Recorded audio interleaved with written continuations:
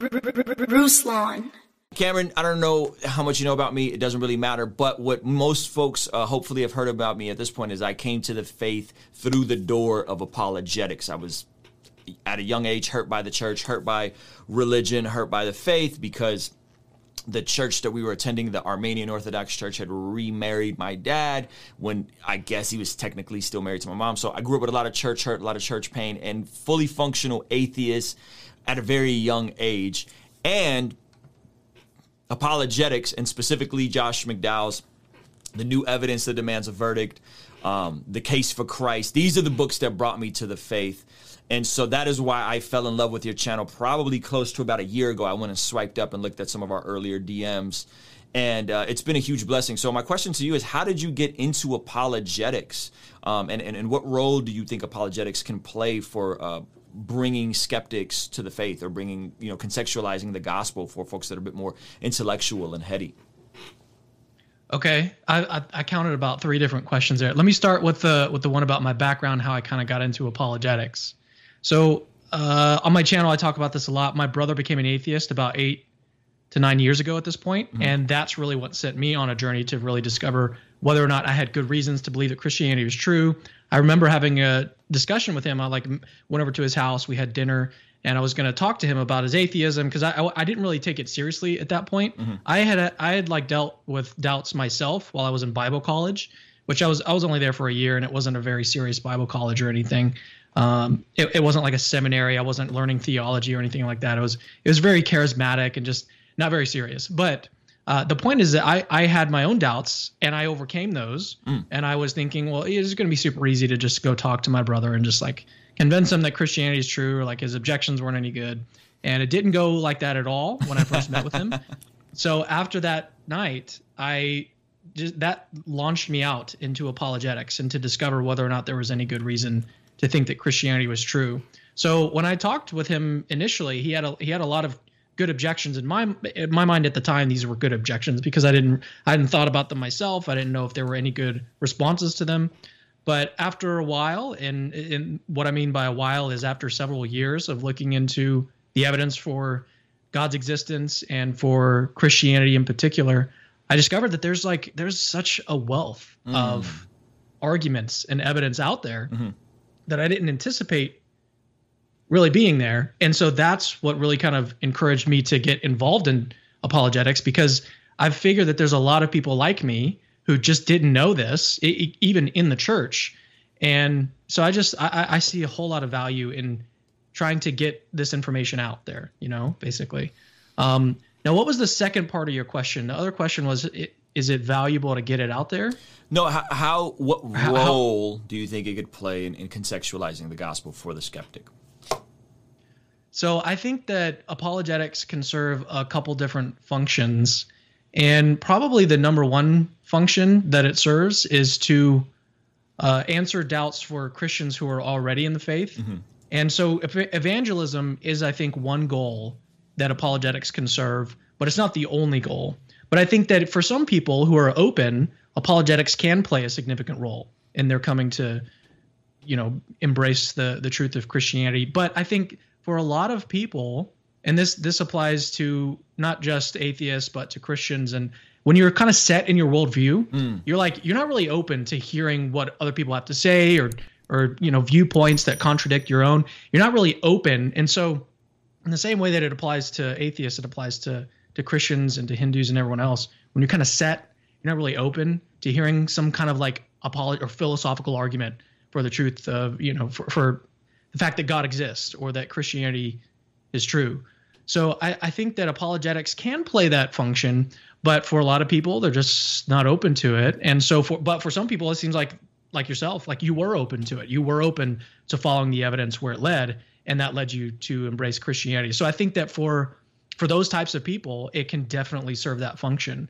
But for the function that it served in my life was that it kept me a Christian. And I grew up a Christian. I had all of these experiences at church, and then when I encountered these really serious objections, apologetics is what helped me sort of answer those objections, and I'm now still a Christian.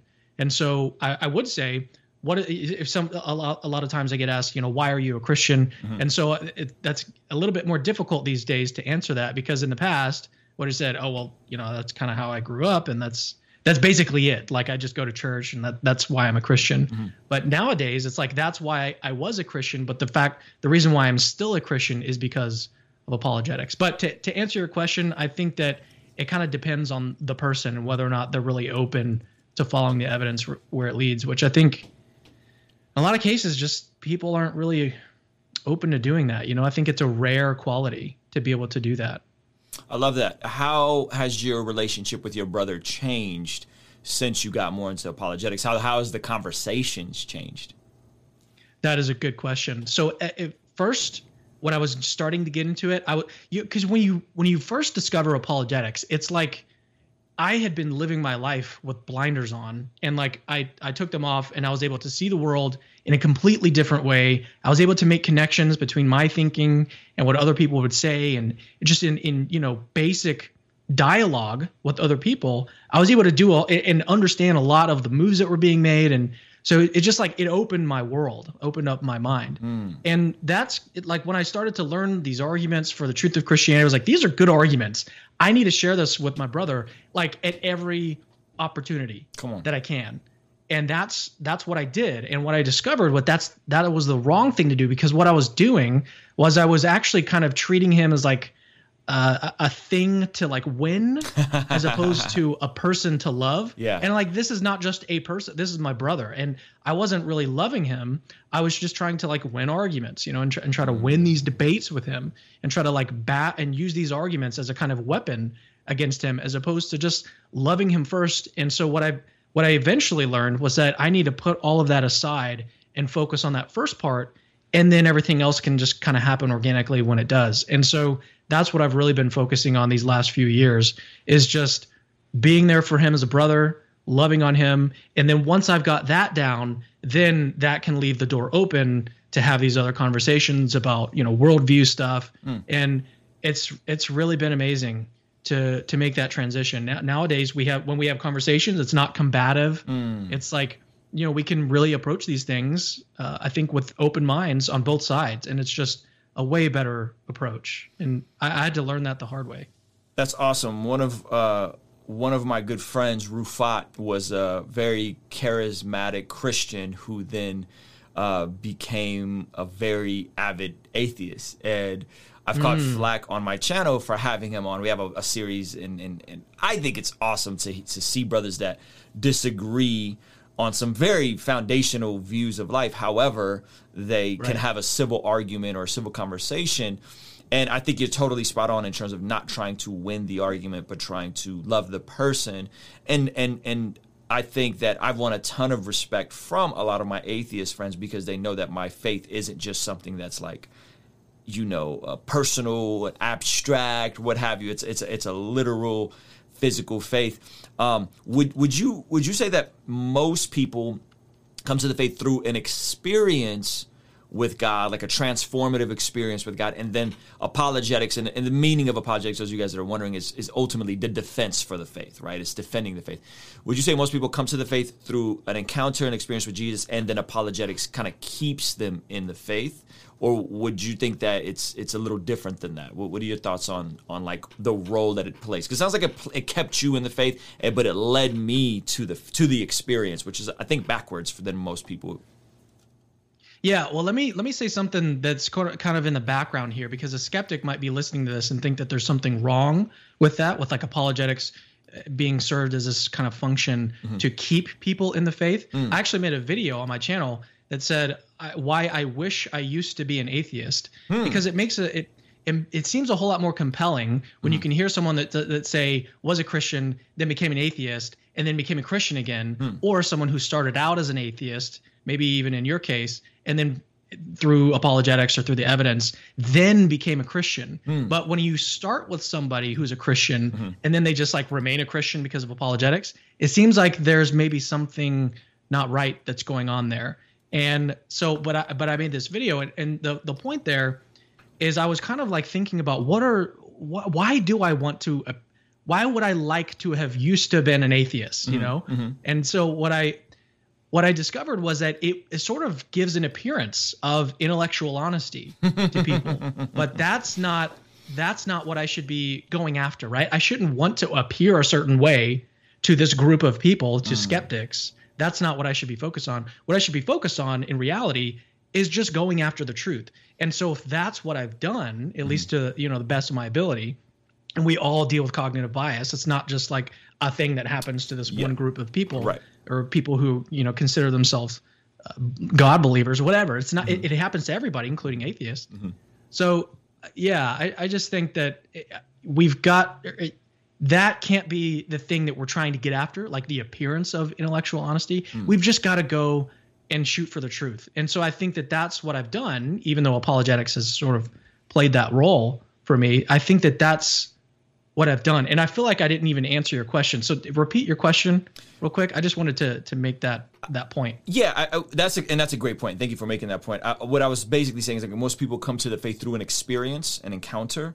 An experience that could be kind of interchangeable, right? And I don't mean to just dismiss that as like an emotional thing. Oh, I felt God, I felt the goosebumps during a worship song, and then I knew, and then apologetics keeps them in the faith. Versus, in my situation, was kind of backwards, right? And so I think, I would say go ahead. I'd say for most people, it's sort of based on an experience. At least if maybe at the first, and then maybe later on through apologetics, you could learn to embrace the faith because of these other reasons. You'd have William Lane Craig calls it like the technical term that he uses is called double warrant. So you've got this experience of God, or like when you read the Bible, it just seems true to you, and so you've got this kind of experience that way. But then you can also have this other kind of warrant, or this other kind of justification for your belief on the basis of some argument, on the basis of some evidence that you've encountered. So Christians, that's good. What he argues that you've got kind of double warrant there. But I would say like that's more of an empirical question. It's like, what do people, how do people normally come to believe that Christianity is true? Is it on the basis of experience, or is it on the basis of some argument? I'd say probably in the vast majority of cases, it's through some kind of experience, which I don't think that's a bad reason to believe at all. I'm what's called a reformed epistemologist. So I don't think that you need necessarily to have reasons for your belief in God in order for it to be justified. I think you can completely be justified on the basis of experience, because the way that I view it is that that's a kind of evidence. In the same way that if I say that I was to go outside and I was like trying to find something in my car, and I like slam my finger in the car door, which I think a lot of people have experienced something like that. You don't like that experience of pain is not something like, and you naturally form the belief in that situation. You're like, okay, I'm in a lot of pain, right? You have that belief, but that's not on the basis. You don't have that belief as the result of some like, structured argument. Okay, now I feel pain. Right. If I feel pain, then that's not how it works. Yep. You just have the experience and you find yourself with this belief based on your experience. I think that's a completely legitimate way of coming to believe something. So I just, to answer your question, I would say that for the vast majority of people, it's probably based on something like experience, which again, I don't think there's anything wrong with that. What do you feel about, I haven't dug too deep on this, and I'm sure you've thought through it, but what do you feel about the pragmatic side of Christianity? I love your slogan. By the way, Christianity is true, right? So I think you're saying that from a historical standpoint, a philosophical standpoint. How do you feel about if we examine and just objectively look and say how much of the West has been influenced by Judeo-Christian principles, right? Equality, love your neighbor as yourself, all these ideas that we kind of take for granted until you go, to a totally different part of the world. You go to China, you go to parts of the Middle East, and you're like, whoa. Or you just look back in history. Yeah, or yeah, exactly. Or you just look back in history. And I think that maybe something we don't talk about enough is in the same way the apologetics of like defending the faith. The flip side of that is like, hey, if we live our life the way the scriptures encourage us to and instruct us to, it'll actually be in our best interest. That doesn't mean there won't be tragedy. That doesn't mean there won't be suffering. It just means that God's ways of things are always the best ways of doing things. And even when there is tragedy, when you have God's ways of doing things, you'll make sense of the tragedy. That kind of reminds me, have you heard of Pascal's wager? Yes, on your channel. Okay. Yeah, what you're kind of getting at seems to be something along those lines. It's like it makes a lot of sense. Like if you were just to kind of make a decision based on what you know, in terms of like weighing the risks and the benefits, the potential benefits and the potential costs, Pascal's wager is about like, well, if Christianity is true, I'm always really bad at actually laying out Pascal's wager, but there's a great person who I've interviewed on this, Liz Jackson, and a lot of skeptics online will be like, Pascal's wager is really bad, but it's not actually. There's some really good responses to some of the common objections to it. But basically, so if Christianity is true and you believe it, then there's potential infinite reward. In terms of like heaven, Yes. And if Christianity is true and you don't believe it, then there's potential really bad stuff. You could wind up in hell, depending on what your view of hell is on Christianity. I don't think that's really going to actually matter that much. That's something that Liz Jackson argues in her work. But then, so you have infinite potential reward and possibly on the other side, infinite potential punishment or bad stuff, bad consequences. Christianity is true. But suppose that atheism is true, let's just consider Christianity and atheism. Suppose atheism is true, and you believe in Christianity, then what are you really losing out on? Yes. Doesn't really seem like you're losing that much here.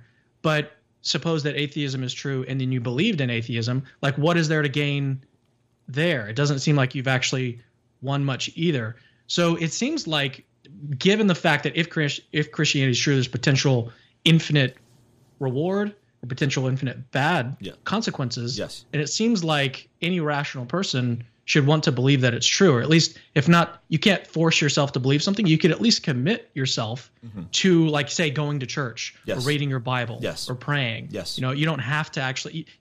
That's one of the common objections to Pascal's wager, is that you can't force yourself to believe something, and that's not necessarily what you have to do. You could just commit to living the Christian life. Yes. So yeah, I think does that kind of answer? No, that totally question answers it. Jordan Peterson says he lives as if God exists, yet he said he's unsure. He said he's agnostic on if the resurrection was literal or not, right? Which is really interesting to think that this, Jordan Peterson teaches all these classes and goes through the Bible and this whole thing, and then he's like, when he's pressed about the resurrection, he said, I'm agnostic on if it's literal, and I'm like, wow, that's really interesting that he would say that, yet live as if God exists and read the Bible and do all the Judeo-Christian values and virtues. So I think the way you articulated it as well, what's the upside, what's the downside?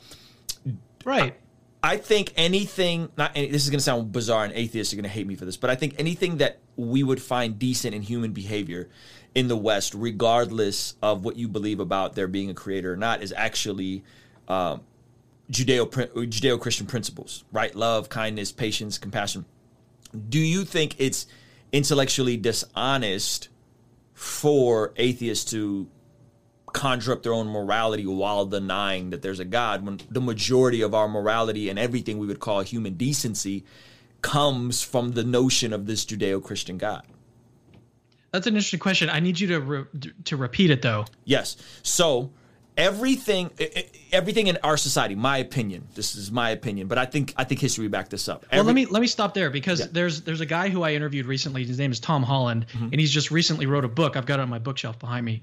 He wrote a book, and he's a historian. He's actually, I think he says that he's a Christian now, but he was for a long time, he identified as an atheist or maybe an agnostic, but on the basis of looking into the history, because he loved like the Roman period and like the ancient period in Greece. And he was like, as he was researching these different individuals, he was discovering that like they had completely different beliefs than he does, and in terms of like, what's moral and what's not moral.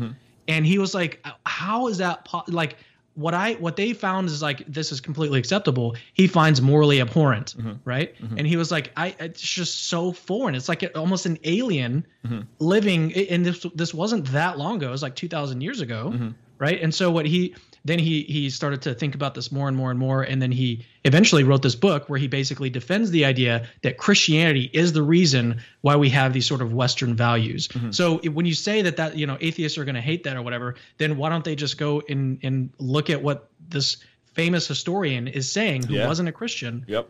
Like this is becoming more of a mainstream view. It seems pretty obvious that Christianity has a really serious impact into what we believe today. On everything. On everything.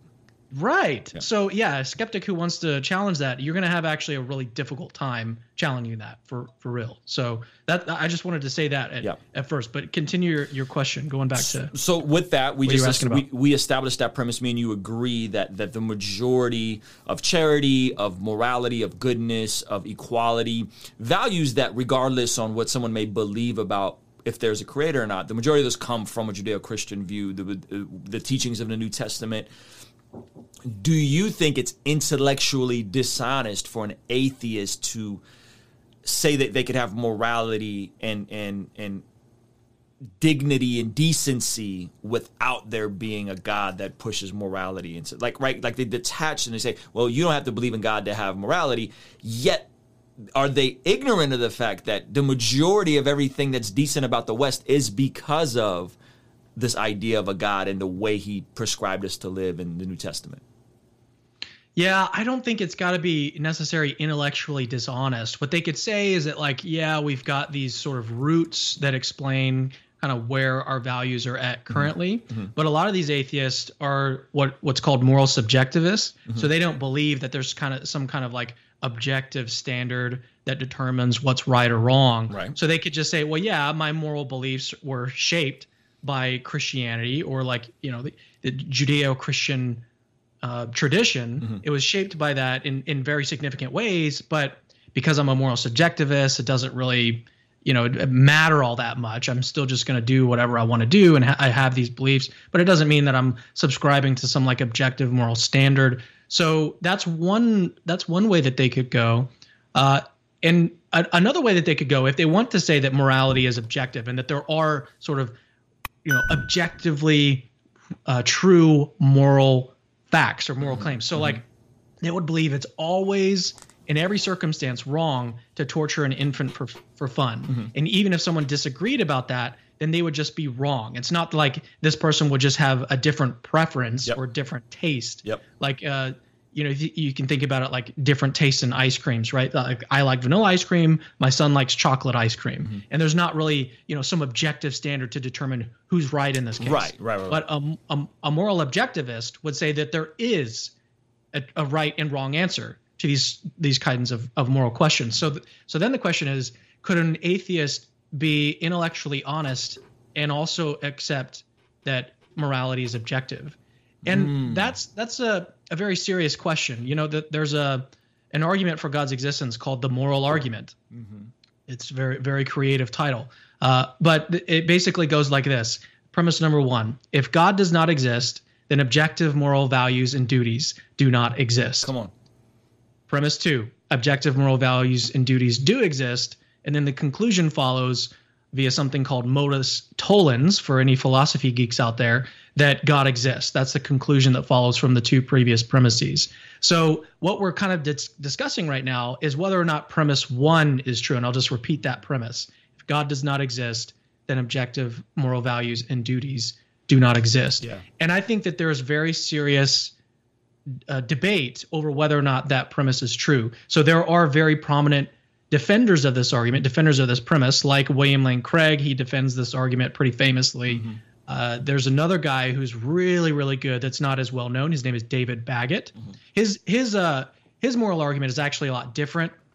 He doesn't do this kind of rigid, logical kind of argument. It's more, and I'm going to use a little bit of a technical term, philosophical term. He has an abductive argument.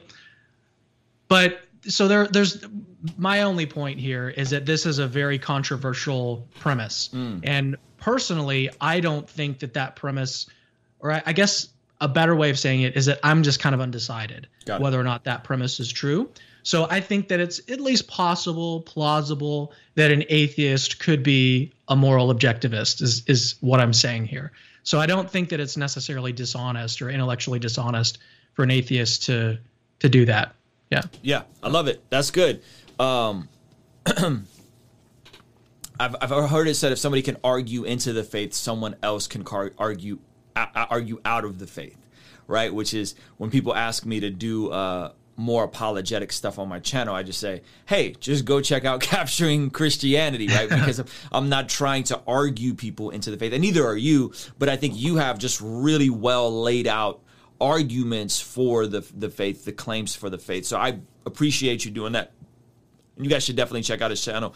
Even the front page is just like the I think it's evidence for the resurrection, right? Like, and I'm like, I'm in, right? So I've binged a lot of the content. And what I appreciate about you, Cameron, and we can kind of shift gears a little bit in terms of how you got into YouTube, is you come from a photography background. And one of the things that's very noticeable about your channel is just how ill your whole backdrop looks, your lighting, the aesthetic, the colors. And you this is a passion of yours. You curate, you bring on a lot of other guests. Tell me a bit more about how you got into YouTube, and let's unpack that a lot, because I got a lot of questions for that, and there's a lot of aspiring creators that are going to be watching this. So how did you get into YouTube and your background as a creative? Great question. So I started my ministry, and it is a nonprofit, like we're a registered nonprofit ministry. It's but I started it as a blog. So it's capturingchristianity.com, and I was blogging a whole lot. And the reason why I did that actually was because as an apologist, or as an aspiring apologist, I would go to the Reasonable Faith forums, which is Dr. William Lane Craig's website. He's got a forum set up on his website. And I was spending hours and hours and hours there debating atheists, like every single day, checking it at night, checking it in the morning, checking it in the middle of the night.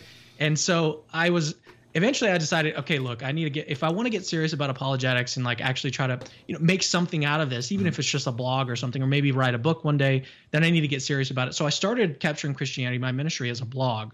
And then eventually it turned into a YouTube channel. But to kind of talk about the photography side, so my background is photography. I was a professional photographer for, I think, 7 years. And I was a photographer at a very pretty famous retailer. If you look into my if you like search Cameron Bertuzzi photography, you might be able to find it. But anyways, so I was a photographer for this retail company, and when I was starting my blog, I was thinking photography doesn't seem to lend a whole lot of credibility to me as what does a photographer know about philosophy or about history or about theology? But eventually I decided I just need to be myself. I need to embrace photography and just incorporate that into apologetics. And so everything that I do is going to reflect, myself, my past, and who I am, and the things that I'm passionate about. And so I just decided that I don't care. People don't take me seriously because they think that I'm a photographer or whatever. I'll let my work sort of speak for itself and then embrace who I am. And so, but the way that I got into YouTube was eventually I was like, okay, well, maybe every now and then I'll like go out somewhere and record an interview with somebody and just do that. And so one of the first interviews that I did was with a guy named Tyler McNabb, I live in Houston, and he lived in Houston as well, which was kind of interesting. I learned that he was here, but I went over to his office. He's a young guy. He's actually younger than me. He got his PhD in like record amount of time. It's ridiculous. He's super young, super intelligent. I went over to his office, set up two little cameras, and I just hit record. And then later I came back in my little studio and did some video editing and stuff. And I posted that in 3 parts on my YouTube channel. I was not taking YouTube seriously at this point. I never thought of myself as a YouTuber. I wasn't trying to like get into YouTube. I was just like, well, this kind of serves the same purpose of like what I'm doing with my blog and my website, and I can do this kind of thing. And whoever sees it, that's cool. I don't really care. And so that was my attitude getting into YouTube. And then continuing my relationship with Tyler, like he and I became friends, and I was like, well, what if I set up a debate on my YouTube channel? This was back when Google Hangouts, you could still use Google Hangouts to do interviews and stuff. And so I just invited a whole bunch of people on to talk about this argument, this very esoteric argument it's not even for God's existence, but it's against naturalism. It's called the evolutionary argument against naturalism. But I just decided to set this video up. I'm going to have these various people on that I knew and that I had engaged with on Facebook and everything. So there was a guy named Stephen Law who I invited, and then Tyler McNabb, and I was going to have them talk, and then all these other people could just talk. Anyway, so the point is that at the end of this, after I did this, I was like, this was actually really fun. Like, I could do more of these. And so that kind of sent me to do dialogues like that on my channel about once a month. And so I've continued doing that. I still host debates and still host dialogues between Christians and non-Christians on my channel. And so that kind of got me more interested in doing YouTube. And then eventually there was a guy named Mike Winger who is just, you probably know about him. And if your audience doesn't know Mike Winger, definitely got to go check him out. But he's such a great guy. And he reached out to me on Facebook several times, even back when my attitude towards YouTube was like, I don't care about it. I don't want to do this. Yeah. And he was like, because he was actually doing really well on YouTube at the time. And he had had his channel for probably 6 or 7 years at that point. So he had learned a lot. And he was willing to just share all this information with me. And I was at the time, I was like, nah, I don't really want to do that. It's not really my thing. I don't really want to do that kind of thing. But eventually he convinced me. He was like, okay, let's do this like collaboration between John McCrae, Mike Winger, and myself. And so we took a video from an atheist that was about 2 minutes long. It was called 20 atheist arguments against God's existence, or something like that. And so each of us took one of these arguments, and we made a short response video to it, and we made it part of a playlist. And so it was a collaboration. And so overnight, my YouTube channel went from about 1,500 subscribers to 4,000 subscribers. Yeah. And once I saw that jump and the fact that these videos were getting thousands of views, I was like, this is a whole lot more views than my blog has ever received. There's a whole lot more potential here. You can even make money on YouTube. It just made a whole lot of sense. And with my background and photography and video, it's like, this just makes a lot of sense. And so at that point, I decided, okay, I'm going to get really serious about this. And so from that point on, I've just, like I said, been very, very serious about doing YouTube. So that's the kind of short-ish version of my. At what point did you infuse your photography skills into YouTube? Because I saw some of your earlier videos and you're just kind of using like a Logitech webcam. But at what point did you start the modern presentation that you have right now? And by the way, I'm sorry, because this is my LUT is butchering your LUT, and I didn't have time to fix it, so you're probably going to hate the way this looks on YouTube. But when did you introduce the aesthetic that so many people kind of know you for now?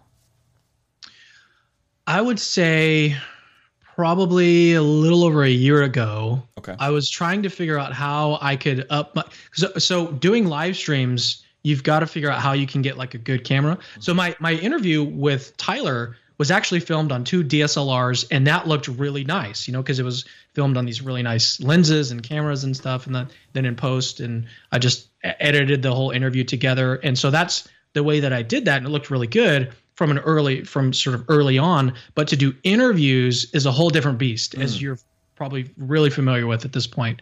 And so the easiest way to do that is just to use a webcam, to get some little cheap microphone and do it that way. But I was like, okay, I need to eventually step my game up. But I very easily discovered that it requires a whole lot of money in order to do that. The cameras that I had at the time didn't support doing like a cam link. Yeah. Or like converting some kind of HDMI signal into something that a computer can recognize, like a webcam. My really nice cameras that I used for photography couldn't do that. And I realized that I had to like invest money to be able to do this. And so eventually, as a ministry, I started a campaign to raise funds to buy a nice camera. And so eventually that's what I did, is I bought a camera that can do this kind of thing. And then also with a microphone as well. And so I would say probably about a year and a half ago at this point. I'd have to look into the archives, see exactly when that happened, when I got a nice camera, a mirrorless camera that could do the make it look really nice, and lights and stuff. Because I already knew how to do all the settings as a photographer, like the settings and the lights and everything like that. That was the easy part. The difficult part was figuring out how to do that live as a live stream. But eventually I figured it out, and it just took some money to be able to do that. Yeah, and I think what I'm kind of getting at is that you skill stacked, right? You took your skill of photography, you stacked it with your passion for apologetics and your ability to write and to have a blog. You combine these things, and it allowed you to be disruptive as a creator in this space. And I think sometimes it's that obvious. What are some things that you're good at? What are some things that you're passionate about? What are some things that you can piece together? My background is in music, right? So I started doing a live streaming, reviewing people's music because I had a platform as an artist. That positioned me to improve my equipment. Like the revenue from that positioned me to improve my equipment. As I improved my equipment and my subscribers grew, I was able to get more high profile guests, which then grew my YouTube even faster and faster. And so I think people miss this idea of skill stacking, where you're combining multiple things on top of each other to create something special. And that's what, again, kudos to you, because your channel is very like disruptive to me. Like when I saw from the thumbnails to the content, and most importantly, it wasn't you being an expert as an apologist. It was you curating your passions. Talk about that for a minute. Like, how intentional was the curation portion of it? Because it's not positioning Cameron as the know-it-all on this topic. Right. You were actually interviewing people that were heavy hitters in this space, but maybe they weren't on YouTube. Maybe they didn't have a really good-looking interview and a polished interview, and you're creating these amazing interviews for folks that are academics and very smart. So just talk about how you were able to curate and how important that could be for some people. Yeah. So early on, I had a few different people that were talking, or that were helping me kind of shape what the future of Capturing Christianity was going to look like. And eventually I decided, okay, look, like, I'm not an expert. What I am is a photographer. I have a very intense passion for this stuff, but that doesn't make me an expert. I think a lot of people kind of fall into that trap of thinking that, like, because you've read a couple books, you think that you're an expert and you can talk on the subject. And there's a lot of people. I mean, there's even I think Richard Dawkins is a great example of that. He's an expert in one area. Like, I'm an expert in photography. He's an expert in evolutionary biology. And then he tries to like pretend like he's an expert, or that people should listen to what he has to say when it comes to philosophy of religion. That's a complete mistake. Like, he doesn't know what he's talking about. His arguments are awful. They're some of the worst arguments that have ever been put forward in the public sphere in terms of like religion and philosophy. So that's a real big trap. And so what I wanted to do was to acknowledge who I am, what are my limits, and then what can I do about this? And as a photographer, as someone who has an interest in this, what I can do is interview people who are the actual experts. Yeah, and so good. I could shape my channel to be more of a platform as opposed to like a personality type. And I think that those are probably the two main categories of apologetics ministries. So you have like Reasonable Faith. William Lane Craig's ministry is a personality type ministry, apologetics ministry. It is all about the work of William Lane Craig. And he's very careful to make that apparent and obvious and explicit. It's like this, all of it is about William Lane Craig's work. But there are other ministries like I think Reasons to Believe, not Reasons to Believe. I can't think. Are you familiar with Greg Koukl? No. I know William Craig, but I don't know Greg Koukl. Greg Koukl is there it is. Stand to Reason is his ministry. So that ministry is actually kind of centered around Greg Koukl, but he also has a bunch of other different speakers, and it's not called like Greg Koukl Ministries. It's called Stand to Reason, and he has a bunch of different people. So it's kind of a platform for these different people. But what I do is I interview experts, and that's the way that I stay in my lane. I'm not trying to get out. I'm not trying to act like I'm some kind of expert. When I do my own videos, like when I post a video, it's just me talking. Then I regularly defer to the experts. I reference all of this different work, and I even send my scripts to experts, people that I trust, and mentors that I've got, and philosophers. So I regularly am submitting my ideas and my work to the actual experts. And I felt like that was the appropriate way to go about this. It also keeps me humble. It doesn't, it's a way to keep, again, to just stay in my lane and to remember what are the best things about Cameron Bertuzzi that he can bring to this space. And I also just wanted to expose, that's the whole point of exposing the intellectual side of Christian belief. What better way to do that than to just to interview all of these different experts that people probably haven't heard of, but whose work needs to be in the forefront and needs to be in the limelight. Yeah. And so that was my thought and reasoning behind why I'm more of a platform as opposed to a personality type ministry. I love it. I think that. So what I like about what we're doing right now is we're describing what you've done. I want you have a video up right now that's like 7 tips for YouTubers. I watched it. I thought it was really good. And it was a collab with you and I forgot the other gentleman. Matt Fradd. Yes. He has a super dope channel too. His aesthetic is crazy. His thumbnails are really dope. So you just gave us like, this is what Cameron has done.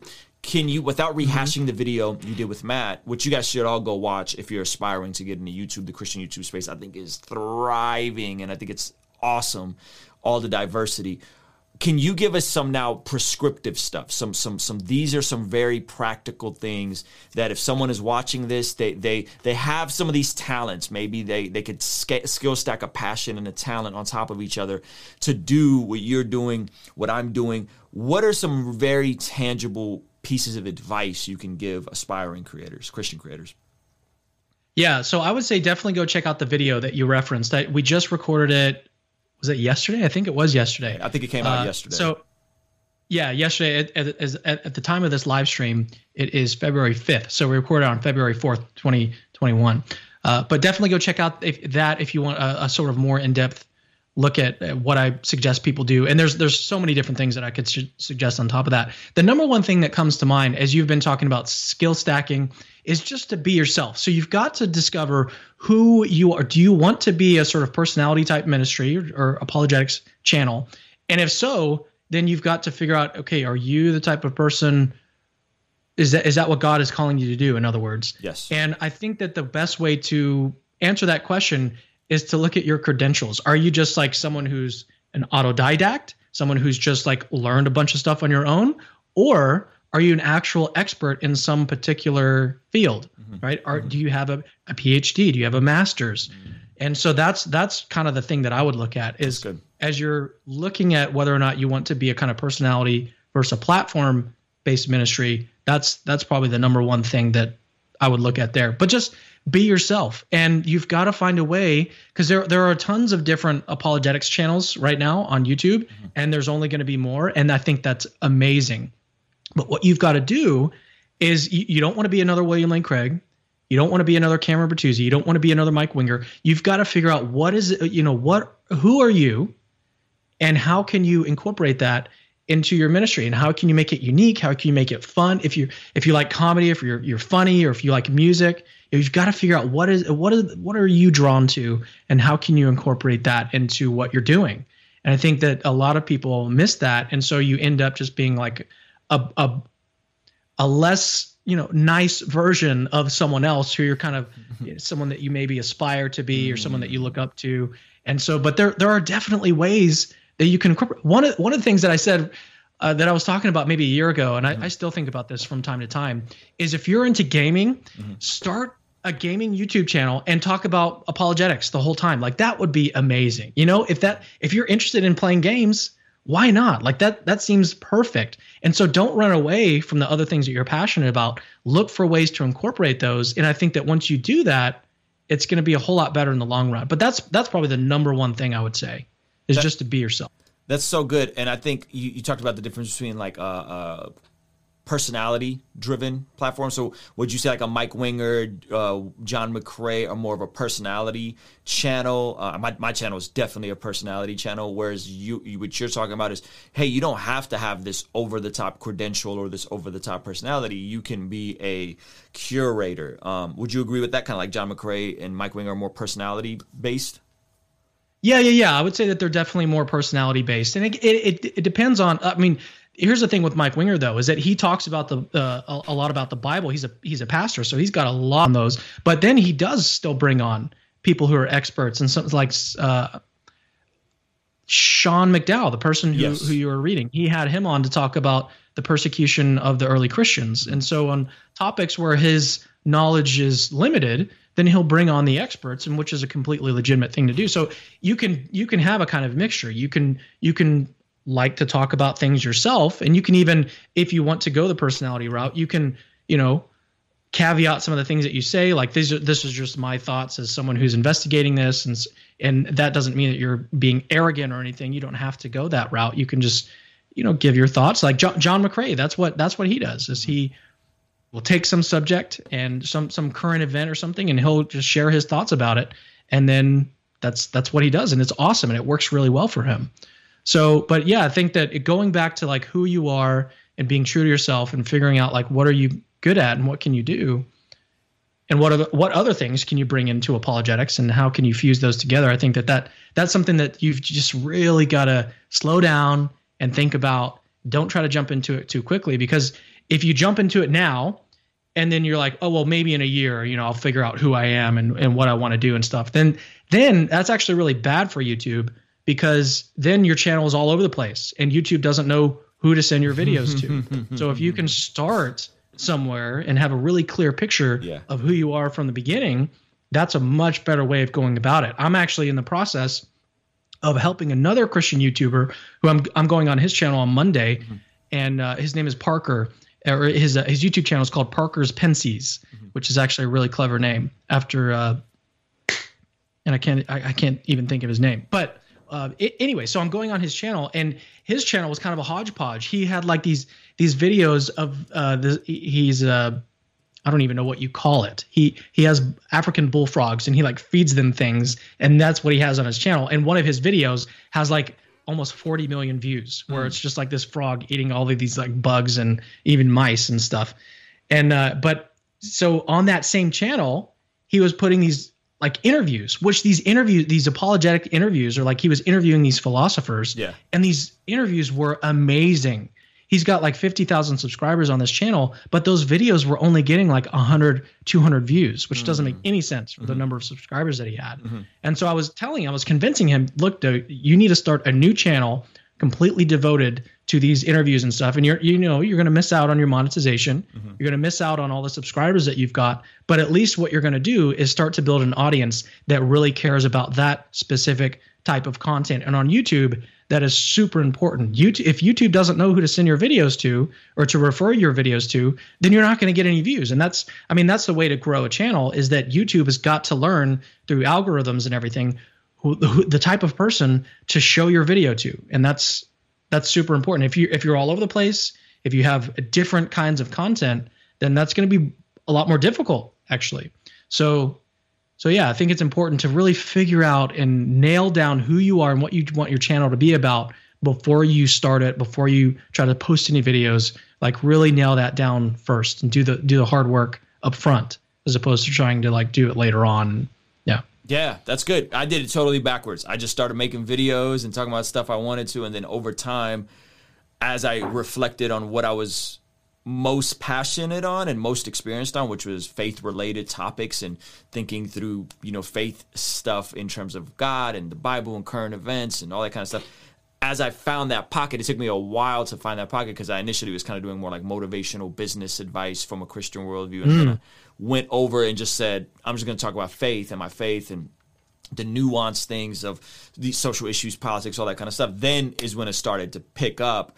But it was the things that I didn't want to talk about that I knew I could talk about, and then it started to work out for me. And so it's interesting that you talk about knowing yourself. Before you get into it. Yeah, because if you don't know what you're talking about, or two, you just don't have self-awareness. You're not sure of like, what are you good at? What are you passionate about, right? What are your expertise? All that kind of stuff. So I think that's really good, man. I think that's going to add a lot of value. You guys definitely go check out his 7 tips for YouTube. It's on Capturing Christianity's channel. Also, Mike Winger has a whole separate channel dedicated to just Christian YouTube. That is freaking gold, man. It's so good. It's so good stuff. I go on there regularly and just kind of like, what's he talking about? Because he's definitely done a killer job on growing his platform. He just cracked 200,000 subs. You're at 80,000 subs. So I think this is a very fertile space, and it's very inspiring. Do you have any final thoughts before we wrap? No. I wish I did. I've really enjoyed the conversation. I wasn't really sure, Ruslan, I wasn't really sure what to expect. with a conversation with you, but it's been awesome. It's been just super chill, super conversational. So just, yeah, thank you so much for having me on. It's been a lot of fun. And we didn't talk about politics. We didn't. Cameron, thank you so much. Guys, check out Cameron's channel. It's called Capturing Christianity. If you have questions, doubts, anything like that, I really feel like this channel will bless you. So check him out. I'll have that. It's pinned in the title. It'll be pinned in the description and on the pinned comment. So thank you guys so much. Appreciate you, Cameron. Thank you so much. This was fun. You are, I think what you're doing is really special, and I think it could be a blueprint for other creators who may not hold, status and have big personalities, but have a passion for something. So thank you so much, brother. I really appreciate you. Joshua the King came down and bore it all. Yeah. Conversations front of the fireplace. All of my mistakes, how do I erase? Wanna operate at a higher pace. Birth pains causing the body to dilate. On a first name basis with the worst pain facing.